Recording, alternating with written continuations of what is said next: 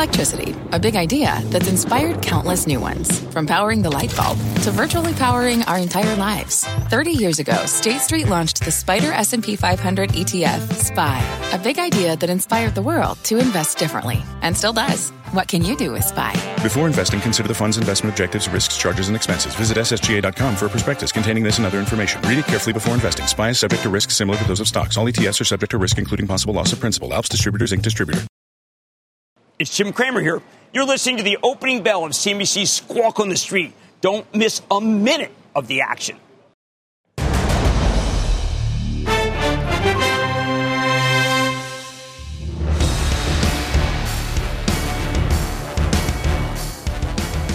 Good Monday morning. Welcome to Squawk on the Street. I'm Carl Quintanilla with Jim Cramer and David Faber. Final week of April here, and the setup is big. Busiest week of earnings so far. First look at Q1 GDP. You got a Biden address to Congress plus a Fed meeting. Futures are pretty steady here as we brace for the news flow. Our roadmap begins with a massive week for earnings. More than a third of the S&P 500 is set to report, and it begins with Tesla after the bell tonight. Plus, the race against COVID. Sanofi teams up with Moderna. The CDC says millions are skipping second doses and the potential risk from a rise in hesitancy surrounding J&J's shot. And Bitcoin's bouncing back a bit, the world's biggest and best-known cryptocurrency, rallying from what was that 7-week low that happened just in a couple of days last week. Carl. Yeah, a lot of Bitcoin news this morning. But earnings, as we said, guys, going to be the lead for most of the week. Set with Tesla tonight, Jim, and then we move into some of the big FANG names as we get into midweek. Energy names on Friday. What's going to be the thing to watch? Look, I think it's going to be Apple. I think that Apple, there's a Deutsche Bank note today saying that expectations are low. They announced a 20% increase in their the amount of jobs they're going to create, pretty big numbers. But I think that this is the one that holds the key in the sense that it still is the biggest. It's done a tremendous amount of work with Macs, which I think the Mac actually could move the needle. And, David, when I look at it, it has moved substantially. And that's why I think it's important, because a lot of stocks have moved substantially into earnings. And typically that means sell-off. Right. So does it sell off on good news? That's what I want. Okay, so tell me, what are your expectations? I think it doesn't sell off. I think that the cycle. I speak to too many semiconductor companies like Skyworks last week, Marvell Technologies. 5G is so strong, it's here, and maybe it's here with T-Mobile. But I think that Verizon wants it. I thought that ATT acquitted itself very well. Was not a bad quarter for their wireless business. Right. I thought, frankly, Verizon was the weakest of the... Yes, it was. Yeah. Yes, it was. But I think that it can triumph over the negative expectations. There is a theme, Carl, that is very much plays into what Jay Powell's going to talk about if he wants to talk about inflation, which is most of the analysts I follow are saying this is the peak quarter. Now, David Kostin, I think, with his excellent note last night, is really talking about peak quarter. If it's peak quarter, why raise rates, Carl? No need.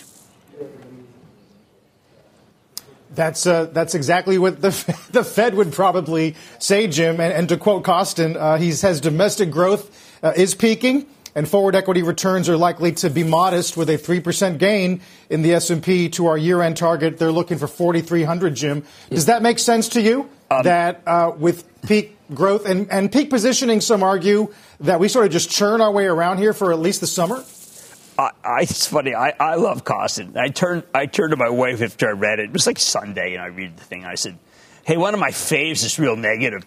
And, Kostin doesn't regard it as being negative. I'm sure he doesn't. But he would never say negative. He would never say negative. No, not allowed to say negative. But if you're peak, you can't be as bullish. 3% from here is not exactly overly exciting. No, I think Kostin's got to be called out on this. Yeah. He was basically saying, hey, you know what? We're kind of done. Yeah. If that's his target, then he's sort of saying that, right? I mean, I finished it, and I said, Dave, I'm not going to read you anymore. Might be right, so, call him out. He might very well be right. Who knows? But then he had all the, charts of all the earnings, Carl, and I thought the earnings looked good. The estimates looked good. But it was a real buzzkill. I mean, Kostin joined that group of people who just said, hey, good to see you. Come back later. And I was hoping he would say, we're going to see earnings. I mean, I was on the phone with Judy Marks today from Otis. Oh, my. I mean, there's the beginning of the opening of the U.S. 18% orders, 10% organic growth. Carl, when you speak to her, she just, get out of New York. She says, get out of New York. You will see cranes everywhere. Atlanta, Houston, West Coast. Yep. And I love this, and this is going to just be right in David's face. David keeps saying there's no business travel. No, I didn't say there's no. I'm questioning whether it's going to come back to the levels that it once had in 2009. All right, so that is a misstatement. No, it's just hyperbole. Yes. But one of the things she said was, you ask, are you vaccinated? Right. And if you're vaccinated, I'll come see you. That's the dialogue. Even if the CDC or whatever, there's the Florida governor, you can't restrict people to do that. But what's amazing is business people, David, if they know that you're vaccinated and I'm vaccinated, well, you know what? We're going to dinner. Right.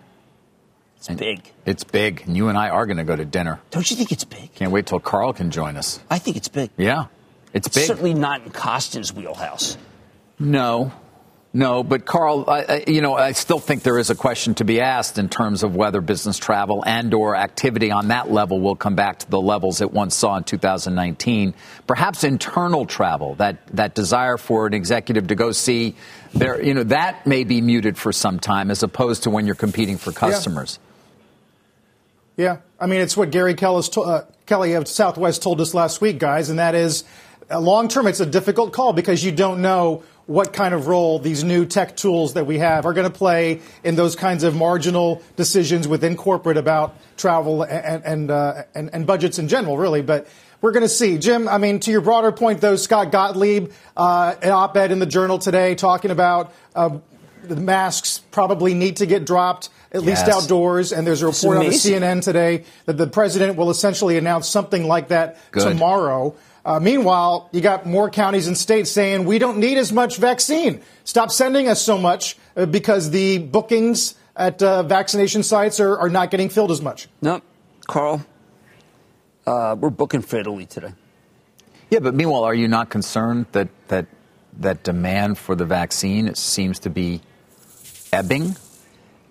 Because we have not vaccinated nearly everybody in the country. But the people who need to be vaccinated, the elderly, looks like they're vaccinated. Yep.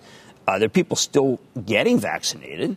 But remember, Israel at 60% really showed a huge reduction. Yeah, huge reduction. In virus. So, and I keep reading the negative stories, but I keep seeing the numbers go down. You look at Johns Hopkins numbers; they're not bad. No. And I feel confident to go to Italy. Good. I do. So do I. I want to go to Europe. By the way, I also feel confident to walk down the streets without wearing a mask. I feel the same way. And I'm happy to see that they're finally going to catch up with what seems to have been the reality for some time, which is the likelihood of you catching the virus by walking past somebody for that millisecond would seem to be extraordinarily unlikely. It's inside. And as it gets warmer out, Carl, I'm sure you can attest to this as another New Yorker. It's you don't want to be walking with a mask if you can avoid it. So that is going to be welcome news. Indeed. And that is sort of already culturally the norm in states like Florida. But for the Northeast, you got to convince New Yorkers to get on the train. Here's what Gottlieb said on Squawk earlier today. The weather's warming up. We have the opportunity to bring more activities outside. We know activities outside are lower risk than things done indoors. I think the reluctance of public health officials always is that it's a one-way street, that when you lift requirements, you're not going to be able to reimpose them. So they want to make sure that the trends are, in fact, down. But the trends are down. The gains that we're seeing right now against the virus are being solidified through vaccination and immunity in the population. So then, Jim, I guess the question is on these reopening names, where in some cases enterprise value is back to pre-COVID levels, right? Yes. Whether or not this sort of grand reopening is already priced in. Well, I got to know. Look, we trade these cruise lines. Yeah. And I know that Frank Del Rio, I'm sure we'll talk about the fact that he's highly paid. I think he's worth it. Frank Del Rio at Norwegian has sent a letter to CDC saying, listen, we are completely, we want to ship. You got to let us cruise. We're testing everybody before they go on. Yeah. And they got to be vaccinated. So let us cruise. And what's the CDC come back? They say they're jammed. Can't make a decision. They've got to make a decision. They're jammed. They've got to move forward on a lot of this stuff. By the way, you got to open your restaurants up already. I mean, New York is hard to crazy. It's hopping. Everything's packed. You can't even get a reservation anywhere. Why? Because they're so busy. I am trying to get a broker to come and give us the insurance we need for fire. We've agreed to put in any alarm. They're too busy, David. They're too busy. They're too busy. You had the insurance previously, so you have to re-up. You have to re-up. They didn't count if you would. Well, I mean, get to it, man, because you're missing an opportunity it's like I'm here. begging You these really people. are. I mean, it's great. Everything's. I mean, talk about animal spirits. People are out in force everywhere. Restaurants have reopened and opened. Carl, the blocks are jammed. They're pouring out of them into the streets where they can, of course, eat as well. So it is, Carl. It's a boom. It's a boom. There's nothing else to call it other than a boom. And I don't think it's peaking a la David Kostin, who will absolutely hate that I said that. So you do think that even that is reflective of overall what you would consider to be increased demand and therefore something that would be positive for the economy and the stock market? I think we're a laggard. I think that the vast majority of analysts that I read say this is it. This last quarter is it. That is the prevailing thought. And I disagree with that. I want to lean into, I just wanted to say lean in. I just think that they're wrong. Carl, I know. Can you imagine? I want to lean in. But I saw a guy want to lean into COVID. Carl, why would you want to lean into COVID? I want to lean into COVID. What's the point of that? I mean, is he vaccinated so much that he wants to lean into COVID? I don't know what that means. I read it in one of these reports. Lean in. I think it was a rail, Carl. There was a rail guy who said, listen, if we lean into COVID. I said, well, you want to lean into COVID? Who would do that?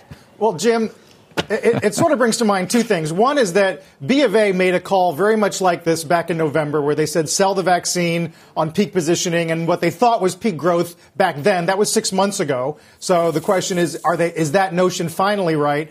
But to your broader point about the reopening and companies that have restructured and reset costs, look at this Apple announcement today, doubling down on investment in the United States, $430 billion in the next 5 years, 20,000 jobs, $1 billion alone in North Carolina on this new hub. That's going to feed this notion that you're talking about, a rolling reopening and recovery for the economy. Yes, I mean, I read that and I said, well, look, the Congress of Apple has agreed. The Congress of Apple is putting up 20,000 high jobs in all sorts of cities. North Carolina was very, very special, but they've already met their goals in a lot of different places. And I feel like that they are providing the kind of jobs that I know Washington would like to provide, and that is going to be meaningful to the economy. Now, some people will be cynical and say they've already committed to a lot of jobs that they would have done already. Yes, a lot of it is already part of a forward commitment they've made or plans to grow. Right. But the North Carolina hub was very interesting. Yes. And was unexpected. Yep. Silicon development, 5G, of course, as you mentioned earlier. Austin. You were talking about Boulder. I mean, these places are on fire. Have you been to Boulder? Not recently. Cranes. Austin, cranes. It's where a lot of the growth is, as you know. A lot of businesses are moving there. It's about cranes, David. It's like plastic. It's about cranes. It's about cranes. Yeah. Houston cranes. Yeah. Atlanta cranes. Houston cranes, Atlanta cranes. Yes, this is Otis. Yeah, Denver Look cranes. Look at Otis's numbers. That Otis call really got you going, huh? Well, I think the Otis call is I think it's meaningful. How's China? China's got a lot of cranes. China's very strong. Yeah. China's way ahead of us. China's always had a lot of cranes. If Europe comes back, it's going to be insane. Look at it. Net sales up 14.9. Organic up 10.3. Do you think Procter & Gamble's got numbers like that? It's a nice number. Organic growth, 10.3%. New equipment orders, 18.4. It's not lasers anymore, son. It's elevators. It's elevators. Yes.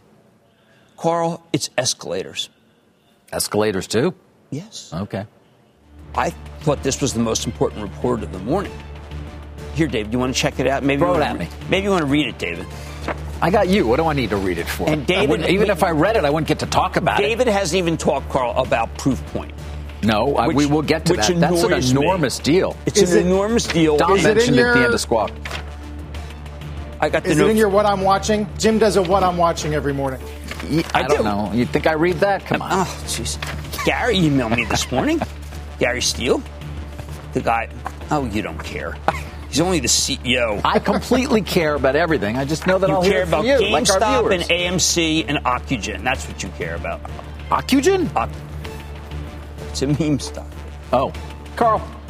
Let's take a commercial break and we'll be back. We are going to get to what David's watching. We'll talk some rails, obviously. There's a lot of news on Bitcoin today. Got some calls on Etsy, downgrade of Best Buy, and some other stuff. Don't go away. Futures are steady.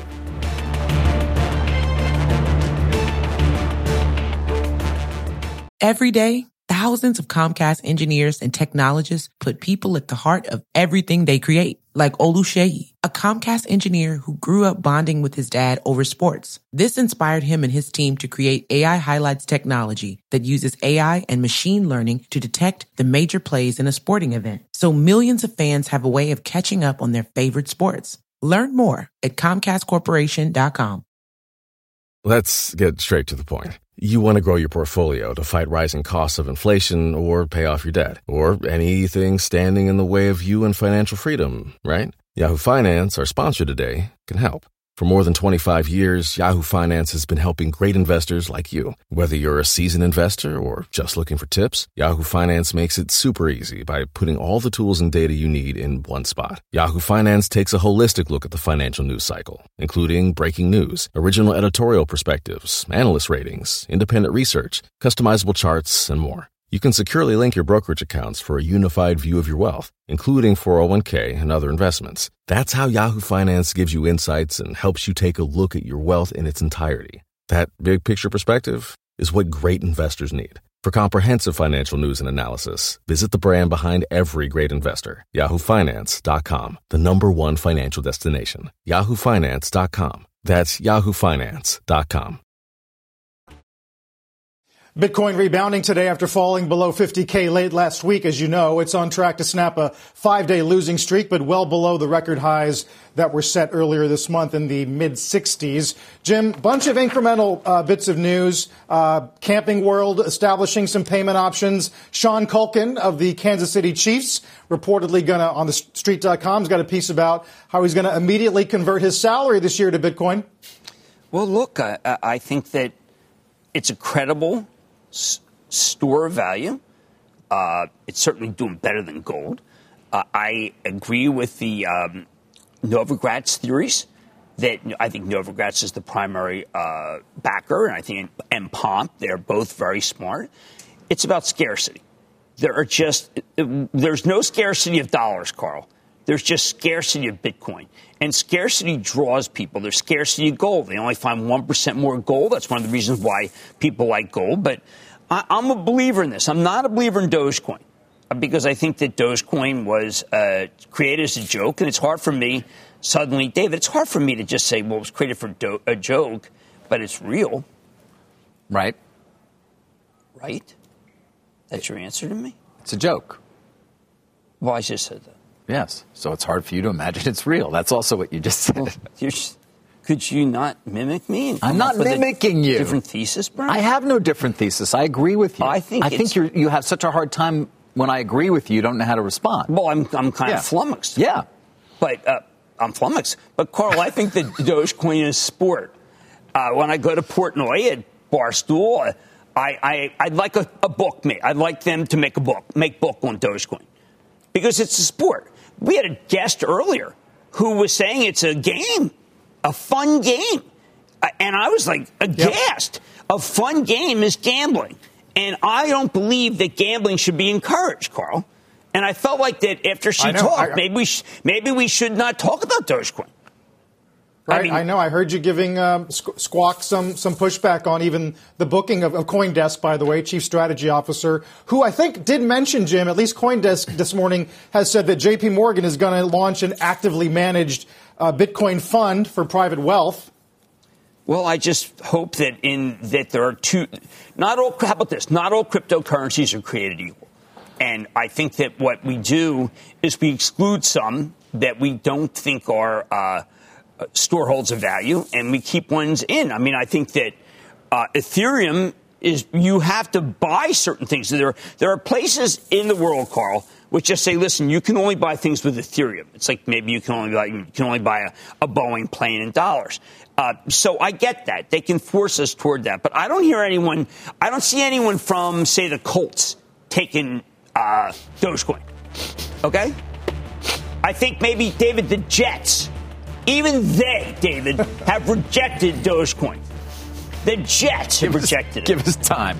Give us time. Are the Mets taking Dogecoin? No, the Mets are not. The Mets are I think we're one game over 500. I know. We're in the lead in the division. Your Phillies are not playing too well. We lost yesterday. Yeah, we won. Bryce Harper, Another he wants shutout. dollars. Bryce Harper wants dollars. They should have paid him in Dogecoin. Oh, wow. Carl, there's an insult. Yeah, yes. The Knicks get paid in whatever they want. They get to decide. Guys, we'll take a break here. A lot more Squawk in the Street in a minute.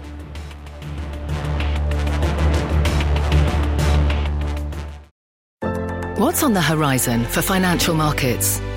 At PGIM, it's a question that over 1,400 investment professionals relentlessly research in pursuit of your long-term goals.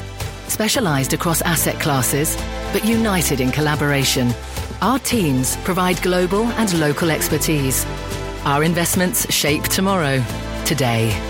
Pursue your tomorrow with PGIM, a leading global asset manager.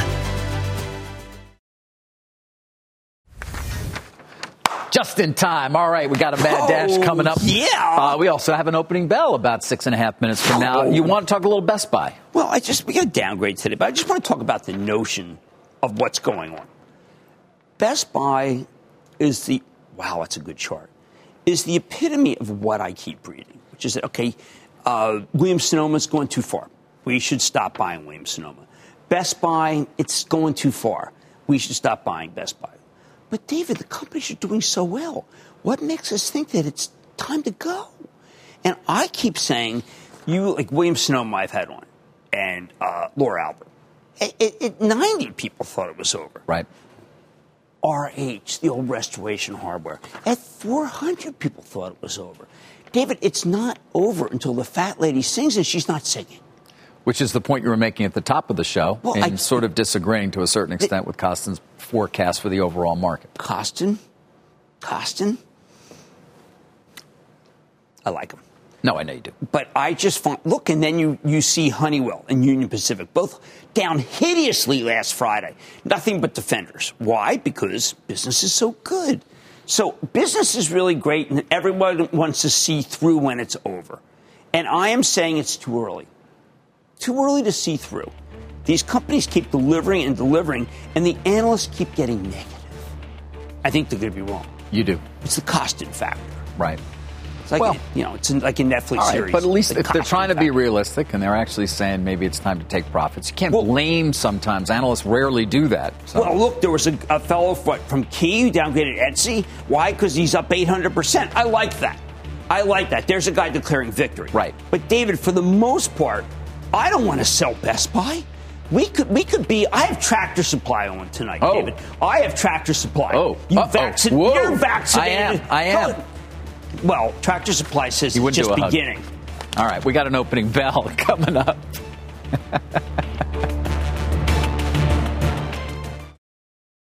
About 90 seconds to the opening bell on this Monday. Keep your eye on the auto space, Jim. FT's got a piece about Volkswagen warning that the auto chip shortage will force a bigger production cut in Q2 than in Q1, and we're going to definitely look to Ford to see if they ratify that. I think that we're starting to see the end of the tightness, Carl. I was doing a lot of work on Skyworks on Friday. I think Skyworks, when they made this acquisition from Silicon Labs, will be able to make a lot more chips. I see Taiwan Semi starting to talk about making lower-end chips, which is what you need, the auto companies need. I think that as much as I like Volkswagen, I have a feeling that they are out of step with what's been happening in the last 72 hours. And the last 72 hours have been very good news for a lot of the auto companies. And I think the fourth quarter is going to surprise people. And this is weekend. This is stuff I did over the weekend. So I'm feeling quite confident that things are about to change. Remember, the reason why the autos didn't have any relief is because they're making the lowest end. David, it's the lowest end chips, and it was not advantageous. Taiwan Semi saying, we'll do it for you. It's big. Skyworks. All right, that's a little out of consensus because they do seem to keep indicating this is going to go on longer than people anticipated initially. Well, I'm very homework driven, David. Amen to that, Carl. No, it's true, Jim. We've tried to make that point a couple of times that automakers don't necessarily have the biggest leverage. because their part of the mix is not the biggest, and certainly, as you said, not at the top of the pricing structure. But we'll see if they can make this the worst of it that we're in right now. Right. It would be great news. Right. Overall. We'll hear from Ford. I happen to think that the tone is going to change. Someone got to Taiwan Semi and said, look, enough. Start making them. And I think it's very significant. We'll hear from AMD this week. Maybe they're not auto, but I do think that there is an easing. Cisco said there's no easing on DRAM, David. No easing on DRAMs. Right. Yeah. But these are not DRAMs. These are very low-end chips. Right. That has not been lucrative. But I think Ford and GM are going to be surprised that the chips come. That there's going to be more supply than they think. Yes. All right, good. Be helpful. Got to sell cars, trucks. Exactly. Yes. David. Exactly. Something else that's selling, cybersecurity. You know that. I did want to talk about that Proofpoint deal. We mentioned it briefly. Of course, Dom Chud covered it at the end of Squawk Box. It is $12.3 billion. It's all cash. It's a leveraged buyout, again. Very active, of course, at Thoma Bravo. They have been. They continue to be. 36% is the premium over what they're calling a 3-month volume-weighted average closing price. That is through Friday. Represents about 9 times. I'm looking at a couple analysts here. Let's call it around 9 times estimates of the company's fiscal 22 revenue. I got Wedbush saying here, fair but attractive valuation in their opinion.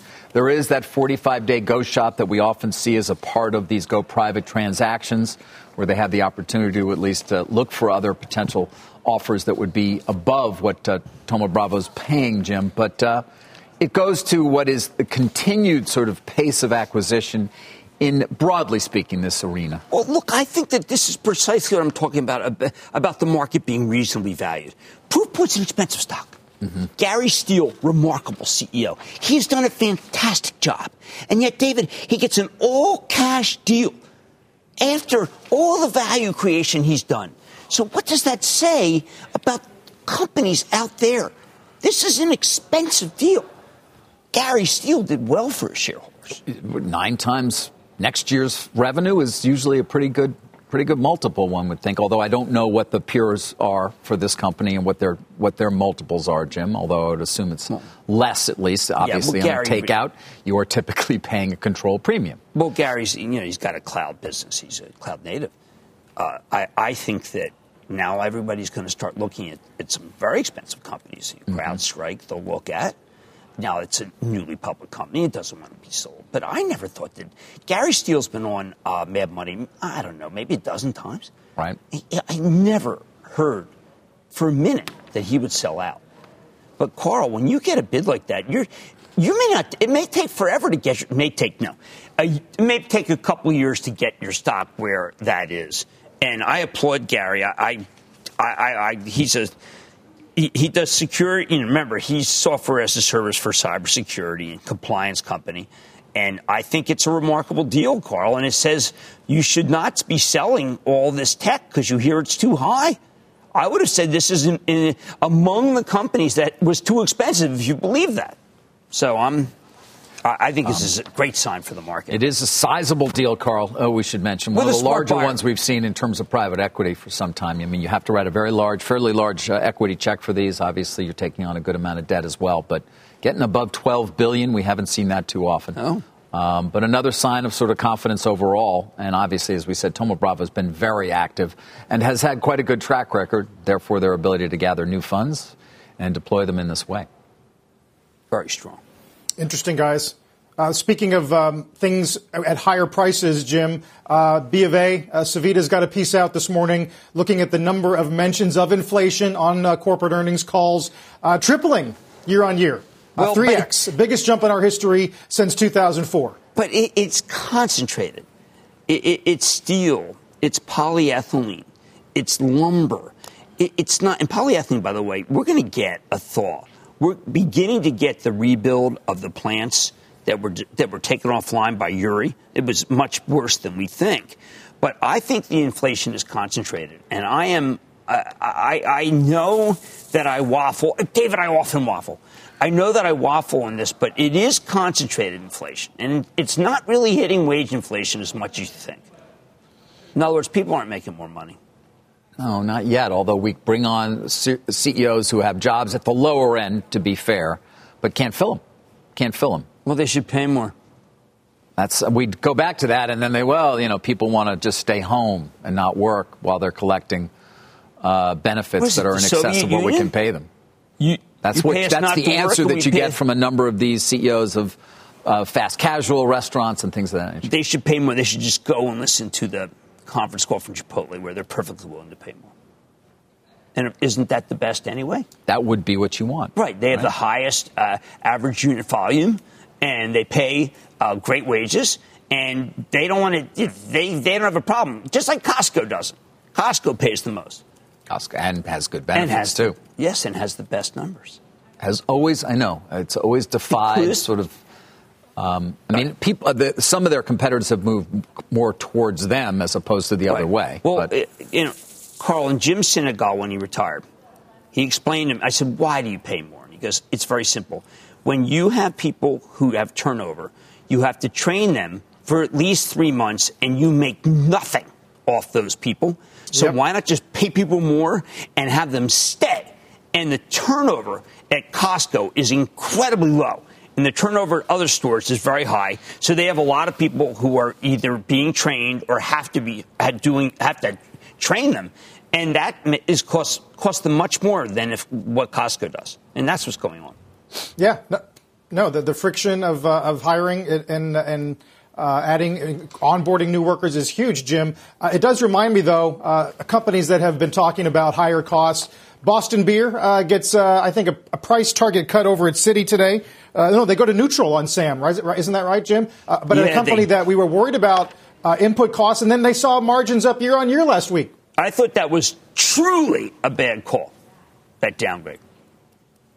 Truly. Come on, David. Oh, yeah, I got it. Sorry. Oh, my God. I was thinking about what I'm going to talk about with the rails. I was looking at you. I just flew in from San Francisco, and boy, my arms are tired. Yeah. Sam had a great quarter. Truly picked up share. Everyone thought, Carl, that hard seltzer, that there's so many competitors, that these people would be hurt. They put up a fantastic quarter. You did it as the Mad Dash on Friday. I remember that. I thought it was great. It was. I know you said that. But you were very happy with Carl, it. The analyst wants to call the top. How many people have to come in and call the top? I am not a top caller. No, but you don't want to get on analysts for actually being somewhat negative to neutral. I mean, they're typically way more often positive than anything else. So I think that's starting to change. It does. I mean, there have been a number of analysts who are getting you the wrong way this morning. Well, they're irritating me. Yeah. Yes, they are. Guys, I did want to hit the rails again, if that's possible. It's a sort of an unprecedented bidding war we may enter into, or at least this fight over Kansas City Southern. A lot of news over the weekend to get to, and I want to try and cut through it for people who may be sort of their eyes glazing over already, like, well, what's really... That. All right, sorry. It's more, Jim, about the complexity of the review from the STB that can confuse people. Okay. But as you see it there, Kansas City Southern above 300. Listen, Canadian Pacific got news this week, and they say it's good. And it is. They're going to be able to review their deal, the STB, under the so-called old merger rules. So they got waived from the new rules, even though they're 20 years old, which should make it an easier antitrust review, simply said.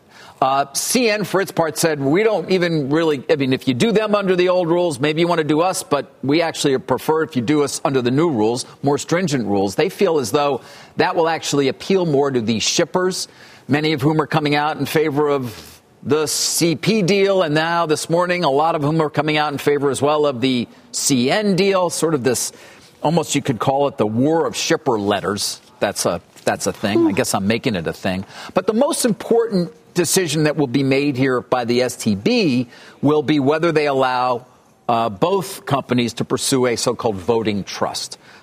Which seems highly likely, of course, for the CP deal, given they've already gotten this waiver, but is also still seen as likely for the CN deal.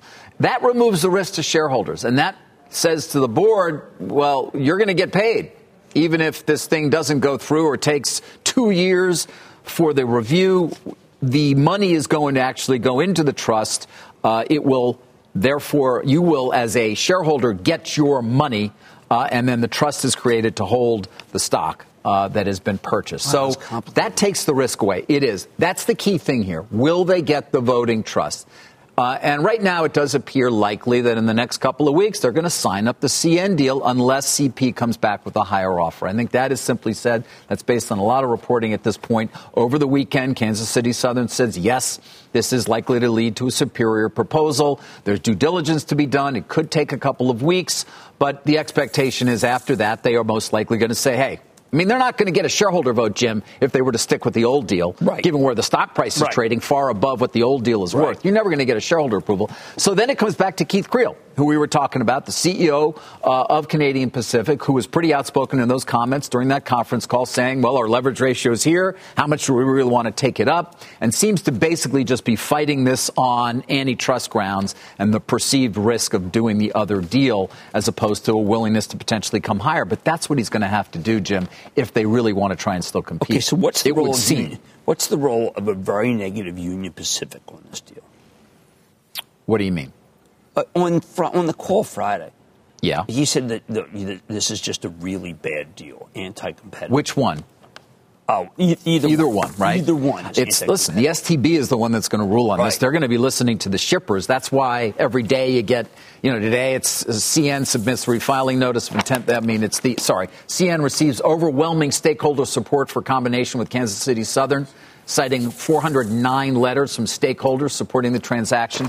That's what the STB is going to be listening to, is the shippers. You're absolutely right. And that's where a lot of this is going to come down. And again, if they were not to get the voting trust, that changes the entire complexion of their deal and makes it very difficult, one would argue, for the Kansas City Southern board to say, okay, go ahead, because then you're taking on enormous risk that your shareholders are going to bear, as opposed to the other way, which is, Canadian National's taking that risk because it's all going in the voting trust. So we can try and make it simple for people to sort of understand, which is CP's probably got to come back with a higher offer. Voting trust is the key.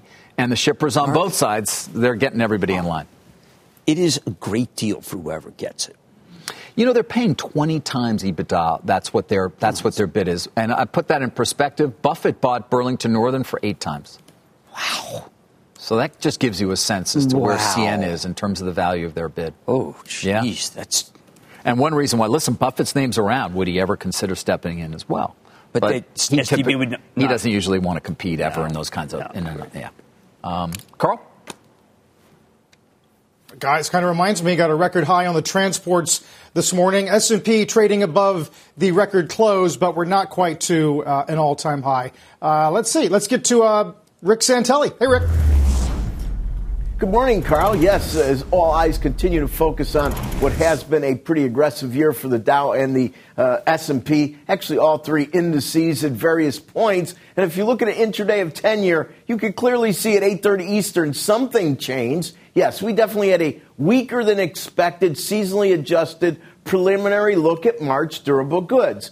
But do keep in mind that seasonal adjustment, the entire process, is really scratch your head in 2020 and 2021 due to obvious circumstance. So many continue to look at not only seasonally adjusted numbers, but non-seasonally adjusted numbers. Why am I bringing this up? Because they're pretty good for durable goods. And I bring that up because this Thursday, of course, we get our first look at first quarter GDP, and it could be a number close to 7%, which is going to be big, big, big. Now, if you look at a 1 week of 10s, even with today's activity, everything blends together. What jumps out at you? 152, 152 and a half.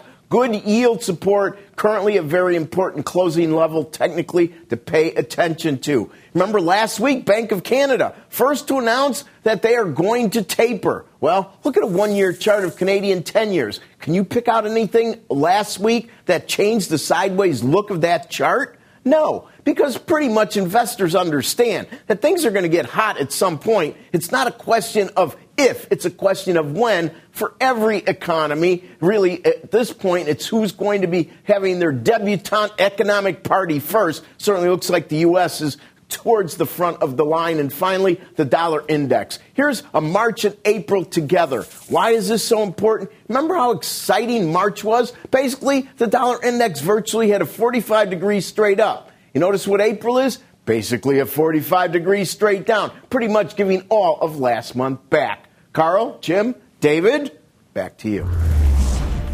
All right, Rick, we'll see you in a bit. Rick Santelli. So risk on, I guess, on the Monday morning. You got financials, energy, industrials leading, with utilities and healthcare lagging behind. Goldman and AXP are going to lead the Dow up 90. We're back in a minute.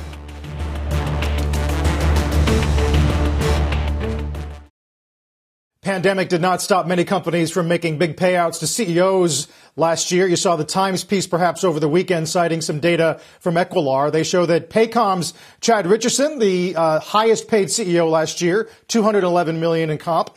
T-Mobile's former chief John Legere, GE's Larry Culp, Hilton's Chris Nassetta round out the top five. We should remind viewers this is total comp, includes everything, including stock. But, Jim, they do point out the average ratio of CEO pay to average workers now 320. In 89, that ratio was about 61 to 1. Yeah, that's the problem. And when Ronald Reagan was president, they were very close together. I think that these are the kinds of things that will come up when President Biden, David, talks about the tax code and how ridiculous it is that these people make so much. Most of it is stock-based comp, right? Now, all that was done to try to align the incentives for the people who run these companies with those who invest in these companies. Right. And that has been the case. And many of those companies that we saw have done fairly well. Not all as well as you would expect, given the level of compensation. But, I mean, I look at a Rutledge at the bottom of the list. I mean, the man has made hundreds of millions of dollars. But you know what?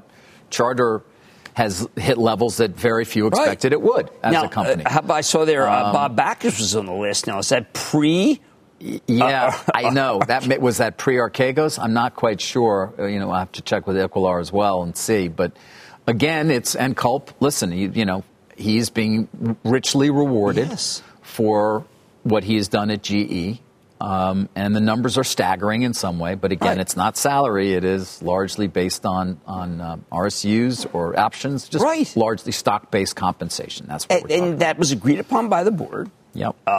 Yes, David, they tend to look at other companies to see what they're doing. And that's kind of the scandal, is that everybody looks at everybody's comps. Right. But Larry Culp was a coup to get. Right. Now, is there a provision that lets you take it back if things suddenly turn around, or if you find out? That is another question. Because if 1 year, 5 years, 10 years, how do you actually measure it?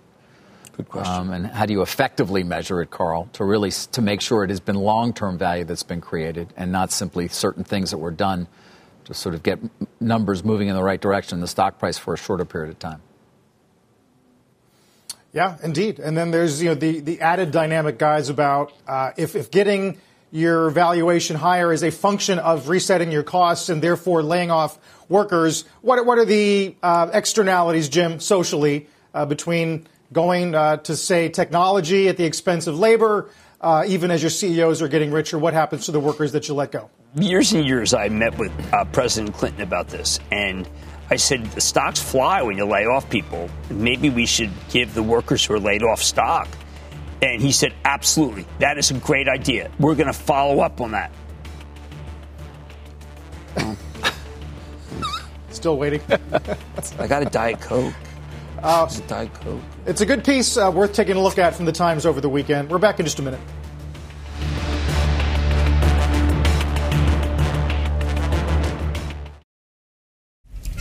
Let's get to Jim and stop trading. All right. When you're making acquisitions in tech and you make them to diversify away from a particular area, stock goes up. That's one of the reasons why I like the Advanced Micro deal with Xilinx. Skyworks. On Thursday, they bought a piece of Silicon Labs that allows them to be an Internet of Things, allows them to be in automotive. And it's a major diversification.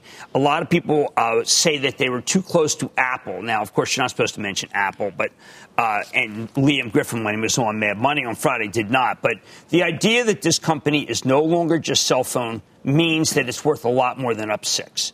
And I think people who recognize diversity away from cell phones get much higher multiples, David. Skyworks is too cheap because people feel if cell phones slow, then there's nothing. It sells at 19 times earnings. That's over. Right. Well, weren't they considered to be the largest single provider to Apple? I mean, in terms of the phone itself and exactly, what went in there? David, exactly. Now they've got other businesses, including automotive, and we know how hot automotive is. It was a brilliant acquisition. And they paid with, cash. They borrowed money. They borrowed money like 2%. Deal, 2%. Not bad. Not bad. No. If you could get a mortgage of 2%, you can make things pretty accretive when you're borrowing at 2%. So, Carl, this one can go much higher. It's no longer just hostage to Apple. Interesting, Jim. Yeah. And then tonight, Tractor Supply? Oh, boy. Hal Lawton, Tractor Supply. Used to be at Macy's. This is the fastest growing retailer in the country. David, there are 42,000 people work for Tractor Supply. Remember, you used to dismiss me when I would talk about Tractor Supply and Ulta? Mm-hmm. Well, it shows that you were completely wrong when you dismissed me. And I don't mind that. No, it doesn't bother me one bit. Completely that you wrong. Ridiculed me every time I mentioned Tractor Supply. Ridiculed you and dismissed you. Really? Was it that bad? Was it that tough? Yeah. And then I got some other people, David. You got a lot of Hartford. people. Yeah. That's a deal. And Cleveland Cliffs. Hartford is still being somewhat sought by Chubb, so I'd be curious to hear the CEO tonight. Cleveland Cliffs got a downgrade today. The CEO does not like downgrades. I suspect that the downgrader is going to have his bell rung. Not a snot bubble, just a bell rung. All right. Thank you. Jim, that's reason to tune in all by itself. We'll see you at 6. Mad Money with Jim Cramer tonight on CNBC. You've been listening to the opening bell on CNBC's Squawk on the Street. Imagine earning a degree that prepares you with real skills for the real world. Capella University's programs teach skills relevant to your career so you can apply what you learn right away. Learn how Capella can make a difference in your life at capella.edu.